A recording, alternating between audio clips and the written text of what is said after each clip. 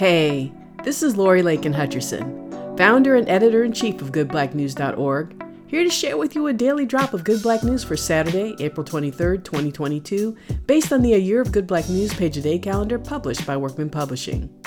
It's in the category for Black inventors we call, You Know We Did That, Right? Talk about early adopters. In the 1870s, Granville T. Woods understood that electricity plus engineering equals the future.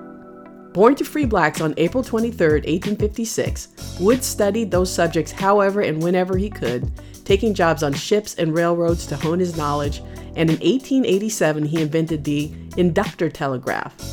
By allowing both Morse code and voice messages over the wires, this turn-of-the-century version of text and chat sped up communication between trains and made the railways safer.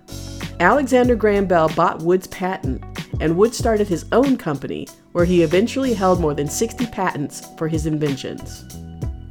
To learn more about Granville T. Woods, read 2013's Granville T. Woods, African-American Communication and Transportation Pioneer by David L. Head, Granville Taylor Woods, the first Black American who was granted 49 patents by Jonathan Walker from 2011, and Black Inventors in the Age of Segregation, Granville T. Woods, Lewis H. Latimer, and Shelby J. Davidson by Rayvon Fouché from 2005.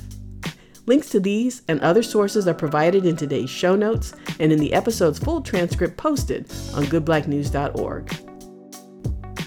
This has been a daily drop of Good Black News, written, produced, and hosted by me, Lori Lakin Hutcherson. Beats provided by freebeats.io and produced by White Hot.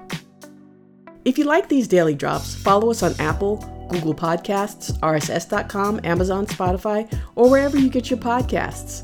Leave a rating or review, share links to your favorite episodes, or go old school and tell a friend.